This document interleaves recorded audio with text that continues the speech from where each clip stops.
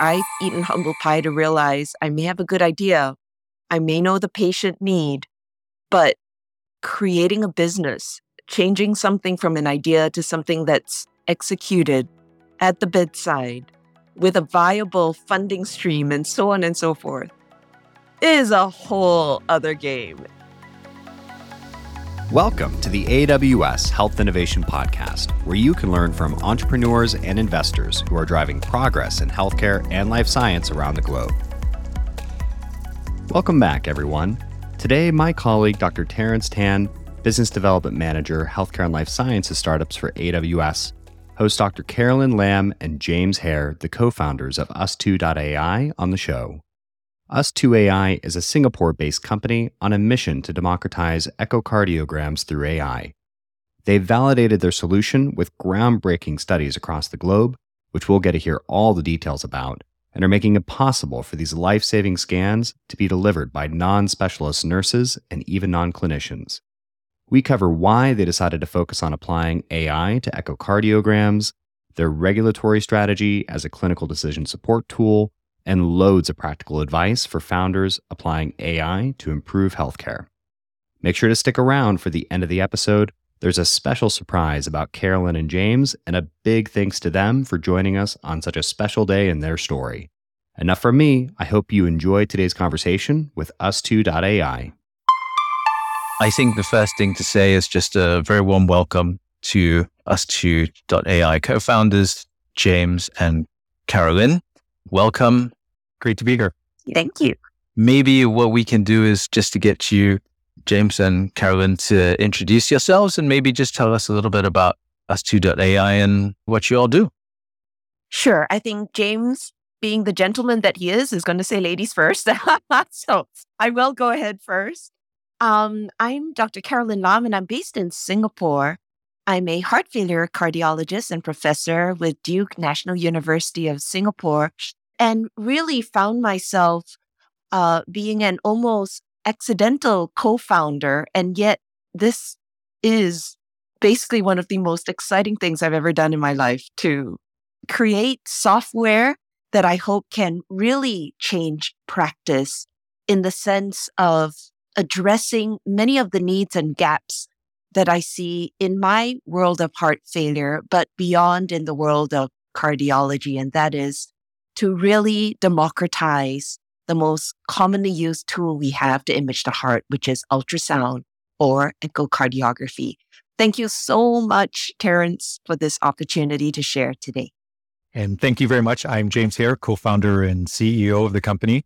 Our mission in life is to apply AI software to automate this fight against cardiovascular disease.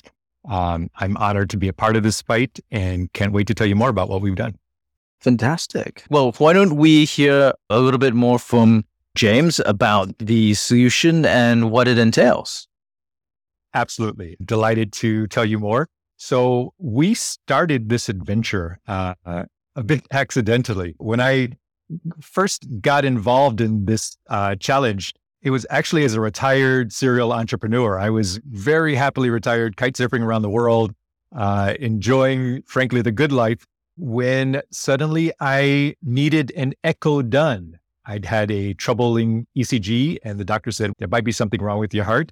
And when doctors worry about your heart, they need to see the heart, which means you need to get an echo done.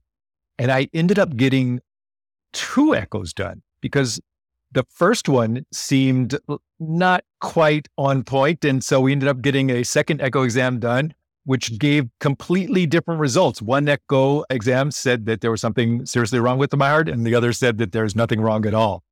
This immediately triggered, despite the worrying fact that it was my heart that they were talking about, it immediately triggered the entrepreneurial instincts, because it seemed like there was a lot of room for improvement in this process that I thought had been a tried and true and solved issue. Fortunately, I had the help of Carolyn, who took me into the recesses of how is echocardiography done. And what I discovered was very expensive doctors in very expensive darkrooms manually tracing the borders of echo images in order to generate measurements, in using software that they all universally hated. It seemed like something from the early 80s. And then I knew there was an opportunity to improve the workflow, improve the solutions, and give people what they want, which is a process that's fast, efficient, with no variability. And that's what we did. We created AI software that takes what's normally a 30-minute manual error-prone process and turn it into something that in less than 2 minutes creates a complete echo report for doctors with all of the measurements done automatically, tied to all of the images that you need to see to verify that a report is accurate. And all of this is done beautifully in software that works anywhere you want it to, whether it's in the cloud, on-prem, or on mobile devices. That's what we've created. Wonderful. Perhaps we can go to Carolyn for the clinical perspective on this solution. Well, to be honest, when the idea first came about, you have to remember that I've trained for, oh my goodness, 5 years to become a doctor, another 5 years to be a cardiologist, and, more years after that to learn echocardiography. So you can imagine that to say AI can automate what we take so long to learn was really a hard pill to swallow. However, it was made easier because, frankly, we hate the very manual, mundane process of reading and measuring echoes. That's universal, like tracing all the outlines like 5-year-olds and just having each person do it different and having myself do it different if you gave it to me a different day. And so I realized that what it offered was a way to take away the stuff that none of us like to do anyway. It's automating the manual stuff. Frankly, giving us more time with patients because now we can have more standardization, more precision, perhaps even earlier diagnosis by enabling people who can't do echo to do echo now. And therefore, we get more time to just be doctors, the stuff we enjoy doing.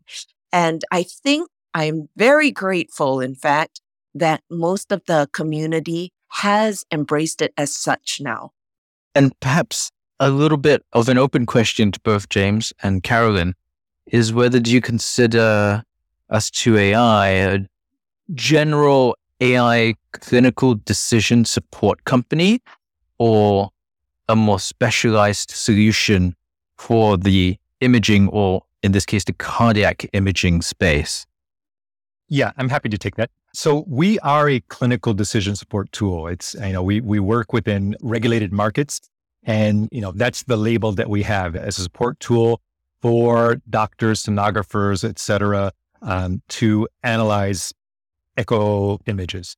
That said, what we focus on, our specialty is imaging. So we are not, a large language model. We're not a general tool. We focus on imaging, which frankly was the thing that, 5-7 years ago really accelerated the current AI hype cycle. Not to the levels of where we are now with LLMs, but it's, the success people suddenly started having with just facial recognition, image recognition, just using basic AI tools to do image classification and annotations. It was huge. It was revolutionary. And we decided to take those tools and work within the domain that we know well, which is cardiology. Well, Terrence, could I also add to that by asking you, about all the AI for the electrocardiogram. You might be wearing a watch that actually is telling you about your electrical rhythm of the heart. Now, is that general or is that specialized?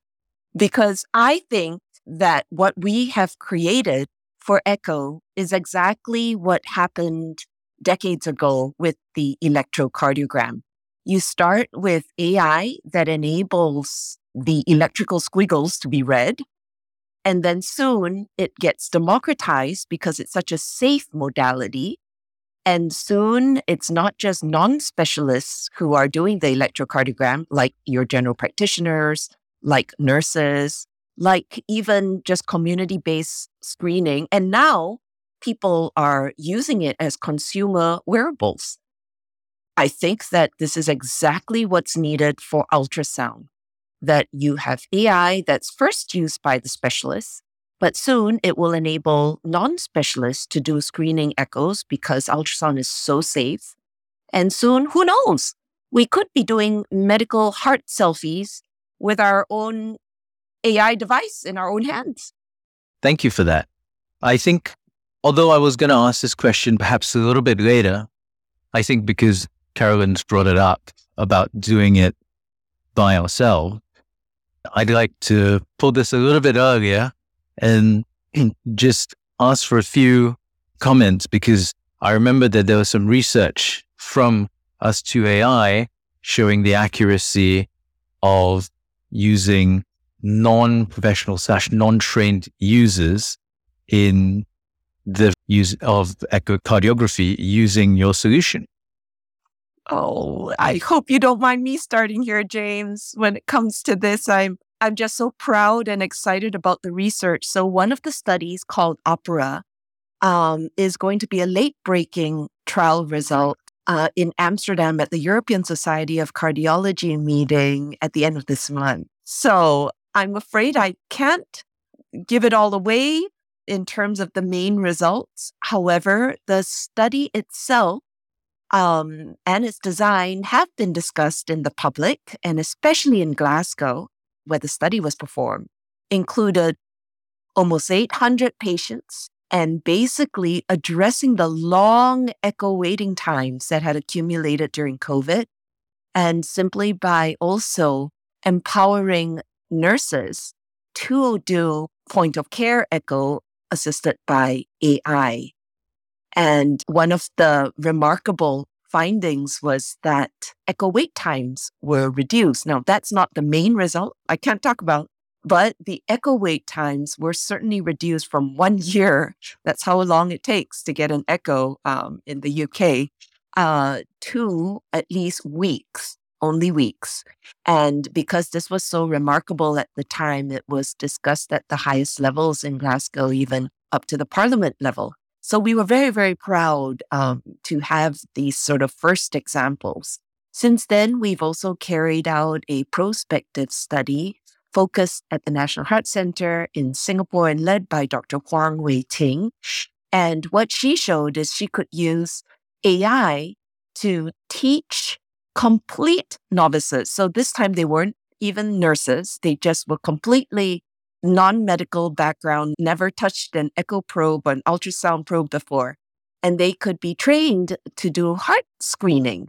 And although there was an initial learning curve, they all managed to do it with 96% feasibility and taking initially about 30 minutes, but then putting that all the way down to an average of 11 minutes per scan. So you can imagine, right? Just novices using AI, getting a heart scan and being able to accurately and predictably pick out whether there was heart failure. And so this was presented already, and our manuscript is being reviewed at a journal. And then finally, we've kind of gone one step further in Tunisia in a study we've called the Cumin study. Again, the results have been presented at a major meeting and the manuscript is under review. But basically this time, we asked nurses to do echo screening or ultrasound screening of the heart at home, in patients' homes. And that's because with AI mobile echo, it's completely feasible to be able to go to patients' homes and do the heart screening there. And so we showed that in the Cumin study, again, something we're very proud of. So this is the evidence generation piece. We are now carrying out a large multinational study involving 5 countries, including US, Canada, UK, Denmark, and Sweden. And we are now going into the community with AI Echo. That means these are not patients that have been the focus of all the prior studies. They're not patients with known heart disease, but the general community. And we are going into the community to screen them for heart disease. It's already started. We're listed on clinicaltrials.gov, the Symphony trial. and super excited about this. Wonderful. I think we all look forward to the results of the Symphony trial. And on that note, perhaps coming back a little bit to the flow of things, you sort of mentioned about evidence generation. Perhaps we can go back a little bit into the development phase. So perhaps here's one for James. If you could share a story of a particularly challenging technical obstacle that had to be overcome. Oh, how long do we have? There have been many. Perhaps the one that most comes to mind. Okay. I mean, one that immediately jumps to top of mind is the challenge of getting 100% real automation. And what I mean by that is many of our peers in this industry claim automation, but when you actually use their tools and try to make their workflow work, a human always gets involved at some point. They always ask humans to, click here or pick this view, pick the correct view, or verify that the view is correct. Point of interest on the human has to touch something. And so it's actually semi-automated. And to take that next leap, to have something that produces a complete report with nobody touching anything, it's just an order of magnitude more work and more precision required to get that level of accuracy. And so that was just a huge battle that, frankly, we fought ourselves internally, because there were a lot of internal discussions early on saying, well, the industry's already doing this. It's semi-automated. Can't we just stop there? Isn't it enough? And we decided, no, we want to go the whole way. And why is because it guaranteed, if you can do that, your accuracy is so much better, which is something that we're seeing now in the field in commercial use. But also it unlocks an enormous opportunity. Because if you ask yourself, where's the supply? Where's the supply of echo images? It's the 99.99% of echo images that have already been captured, already been done, that are sitting somewhere on a server or PACS machine somewhere. This dark data that's unused, that when it was first captured, doctors looked at manually, and when they look at things manually, they can only process about less than 5% of the information there. Whereas our software reads every frame of every video and every report. And so you can imagine it just produces tons more data. But because it can be done 100% automatically, you can just set it loose on these huge stores of data. And so we've shown it. We've got trials that we've done where we've just run our software on existing electronic health records and been able to pick out patients with heart failure that were missed when they first saw a doctor. And you can imagine that's one disease, but because we detect many diseases, our software can just go through. It never sleeps. So you can just set it running loose and pick up all the things that just get missed in the normal day due to normal human error. That was a big one. I think just pulling on that thread just a little bit more, because when you talk about full automation and humans in the loop, perhaps for Carolyn, are there any concerns from the clinician's point of view? To make everything even safer, because some things are standardized and automated, while keeping the human under full control. This is exactly what we're regulatory approved for, which is as decision support. In other words, we support clinicians and support people who are still there to provide the care for the patients. So I think that's just very, very critical to remind ourselves. We're not trying to remove the doctor from the equation. We're trying to superpower the doctor to do things faster, more accurately, in a more standardized way, and perhaps to even remind some of things that may be missed, which we have found time and time again happens, frankly, in routine clinical practice. Absolutely. And perhaps just following on that, Carolyn, how does the sort of Echo Copilot change or integrate with the workflow of healthcare providers using the tool? Oh, our Copilot is really something that we are so excited about and glowing each time we show it to someone in person. Literally, I wish that everybody could put their hands on it And we have just seen time and time again that once someone uses it, the co-pilot, and sees it in action, it just becomes super clear what this is all about. The co-pilot literally can be attached with any hardware echo machine, be it the big full stack machines that we have in the hospitals or the small mobile hardware echo machines that we can carry around with us. And basically, you just connect it to our co-pilot.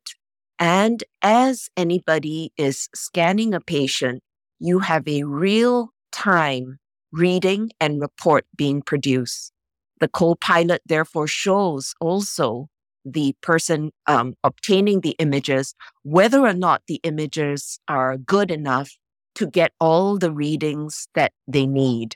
And so it is very helpful there, because one other thing that we find out in clinical practice is we hate it when we sort of, a sonographer or a technician gets the images, and then when we read the echo as the echocardiologist, we realize, wait a minute, there were not enough images, or we've got to look at this side or that side or this angle. And then the patient has to be called to the lab. And so with a co-pilot right next to you reporting while you're doing the echo, it makes a huge difference to the person obtaining the echo.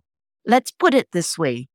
We are now live in Uganda with a group from the US who are screening kids for rheumatic heart disease. And it's exactly using the co-pilot so that while the screening is done, the report can already be generated to say, is this a normal scan or not? Is there evidence of rheumatic heart disease in these kids? Perhaps you could share with us, in addition to this group in Uganda, a few of the customers who are currently using the solution. Perhaps this is one for James.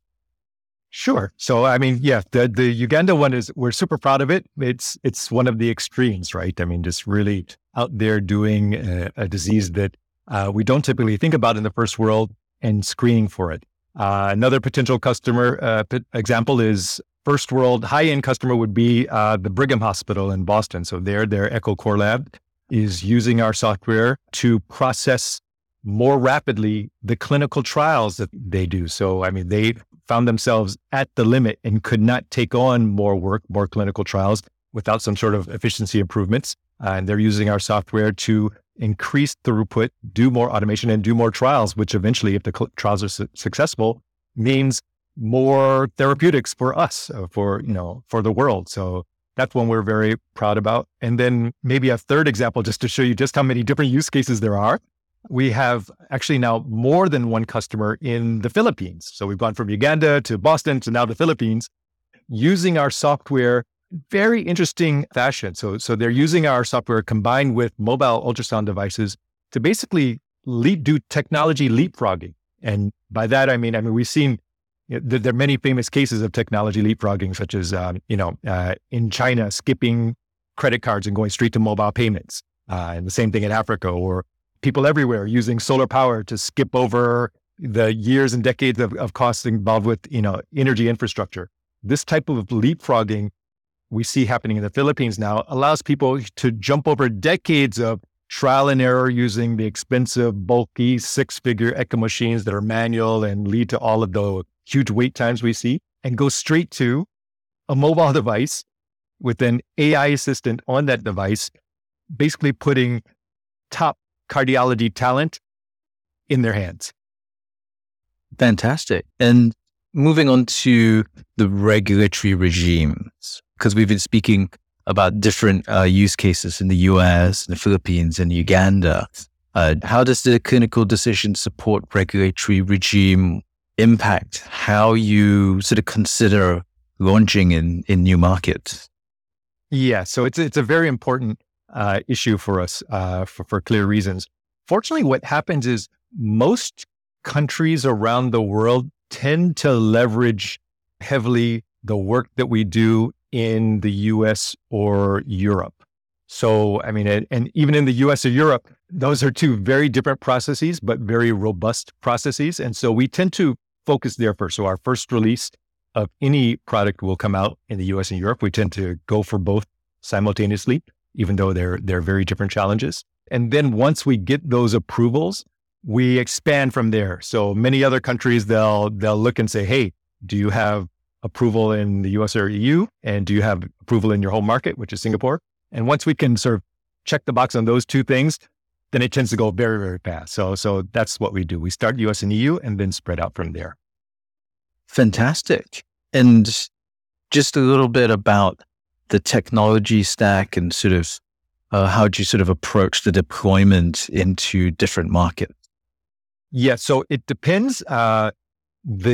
Even within a single geographical market, we see many, many different workflows, right? So we're kind of an odd duck as a company. We're a very lean team, only 30 people, but are commercializing in over 30 countries. And frankly, I don't even know if a company like ours could technically exist, as little as 5 years ago. But, thanks to the wonders of Zoom and other remote technologies and workflow tools, we're able to do it. We're able to sort of have our team, a lean team, supporting whatever the customer's workflow needs everywhere. And those needs, they vary. So there are places where customers are extremely cloud friendly. They're very, very happy to use our cloud platform, which we use AWS to deploy around the world.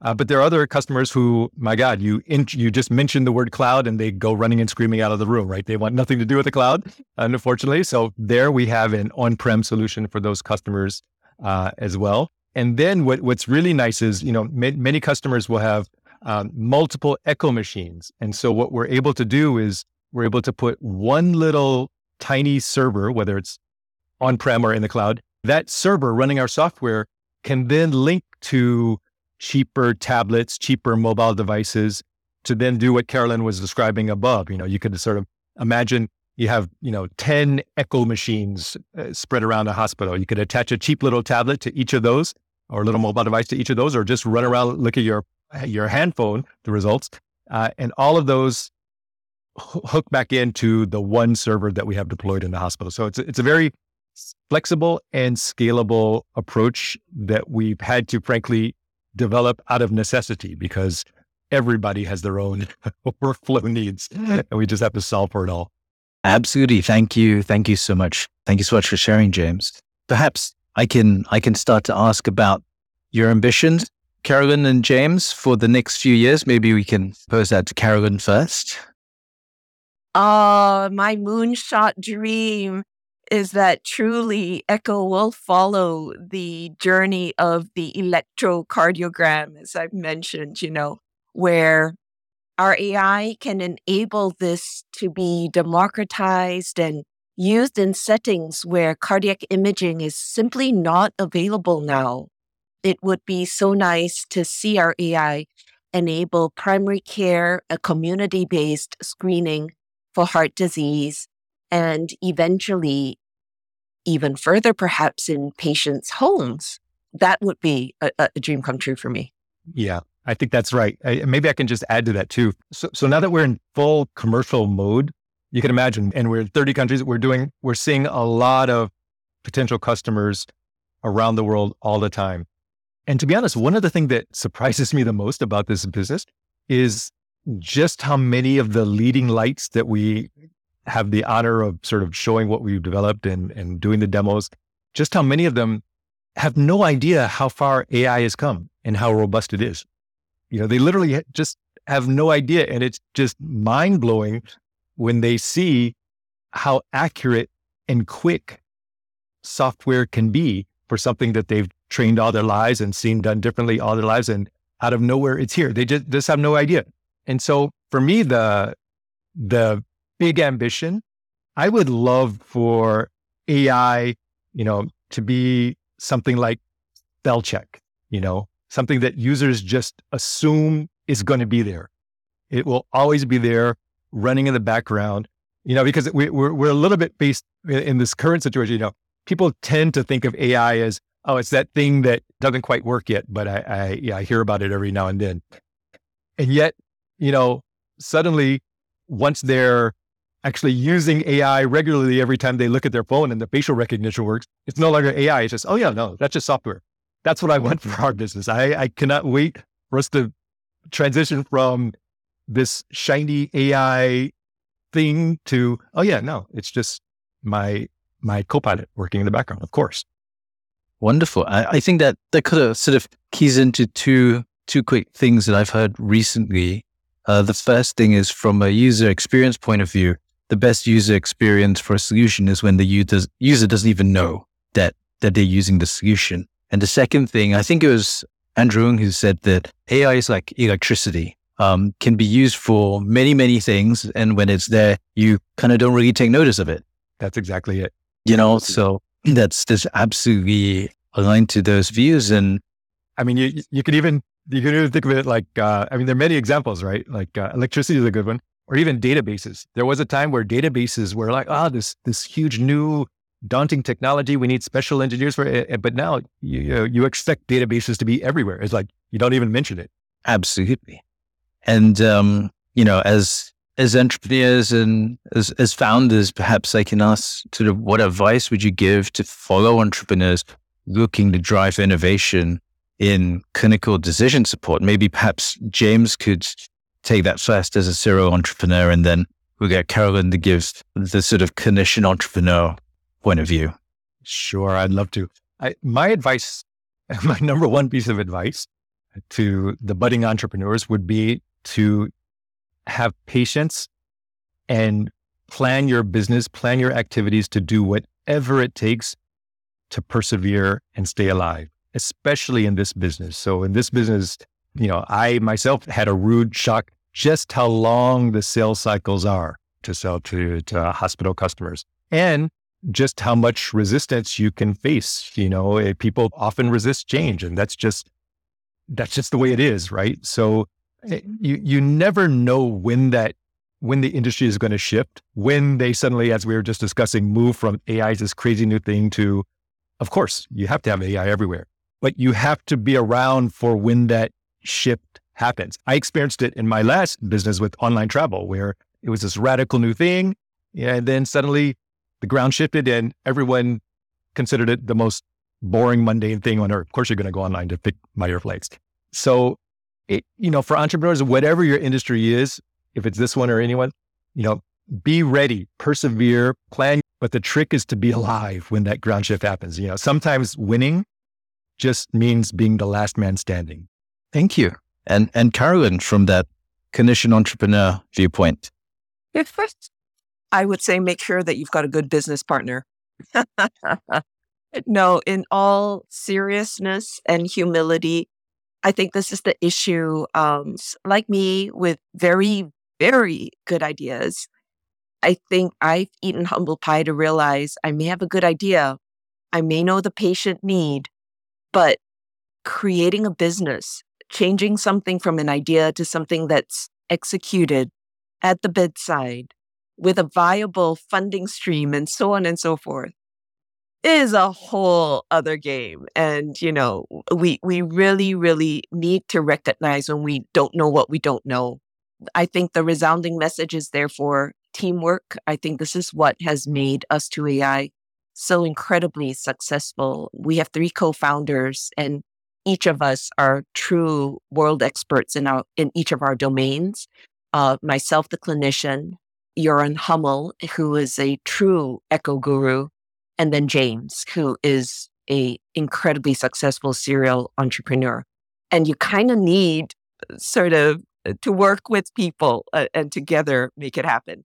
Thank you for that. Perhaps I can just pick up on a quick point where James said the sentiment changes, the ground shifts, because quite a number of folks have brought this up about how COVID has changed things so much. Do you think that that's affected the Us2.ai solution? So COVID, in particular, I think it's been one of the big surprises in the past few years, just how much it helped us. When COVID first, started in sort of the early months, we, like many tech companies, just prepared for the worst, right? Sort of cut spending, hunkered down, just went into pure survival mode because, the sky was falling, the end of Earth was here, and get ready. And frankly, our business increased. Our business, people were even more interested in what we had to do. So COVID in particular was surprising to me in that it did not have a negative effect. That was not a significant ground shift in the negative direction for us. It increased things. I mean, of course, it didn't increase things like, all the people who had, the perfect remote working tool for your need right then. They really rode the wave. But for us, it was just, it was a good time for us to keep doing what we were doing. What's been more of a ground shift, I think, has been at the beginning of this year, the huge level of public interest in large language models. I mean, that's changed things for us. That we feel it palpably.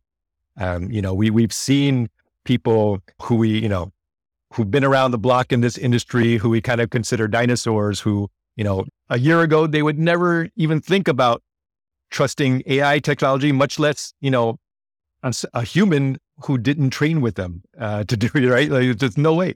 And now suddenly AI is everywhere. It's, in the groundwater. So it's becoming that accepted thing. And even the dinosaurs are melting, if you will. That's been a big ground shift for us. Fantastic. I know it's coming to the end. So perhaps at this point in time, I'd like to thank you for joining me. And I hope you had fun. And, if there was one last thought that we could leave the audience with, what would that be? Perhaps Caroline. Yes. The time is now to embrace AI in medicine. We're really bad at that and bad at change in medicine. But I think if we don't really embrace it now, we are going to be caught in a Kodak moment. So this is humbly said from someone who's been through the real traditional training and so on. And I just really hope to be able to contribute to this amazing journey, and all because it can really, really improve the outcome.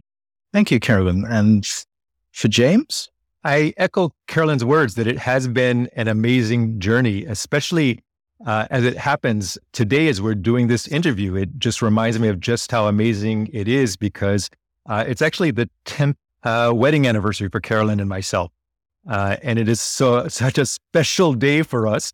And it just reminds me of this amazing journey, how lucky I am to be working with a partner who's made me both a better husband and a CEO. Now, how do I ever beat that? Thank you, James. Well, on that lovely note, thank you. Thank you both. Thank you. Have a great day.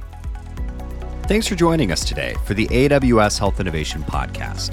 If you want to get in touch with AWS, please check out our show notes where you can find a link. If you enjoy the podcast, the best way to support us is to share it with your colleagues and friends. We also really appreciate your reviews and ratings wherever you listen to podcasts. We love hearing feedback from our listeners, so please don't hesitate to get in touch. Again, you'll find all the details in our show notes. See you next week.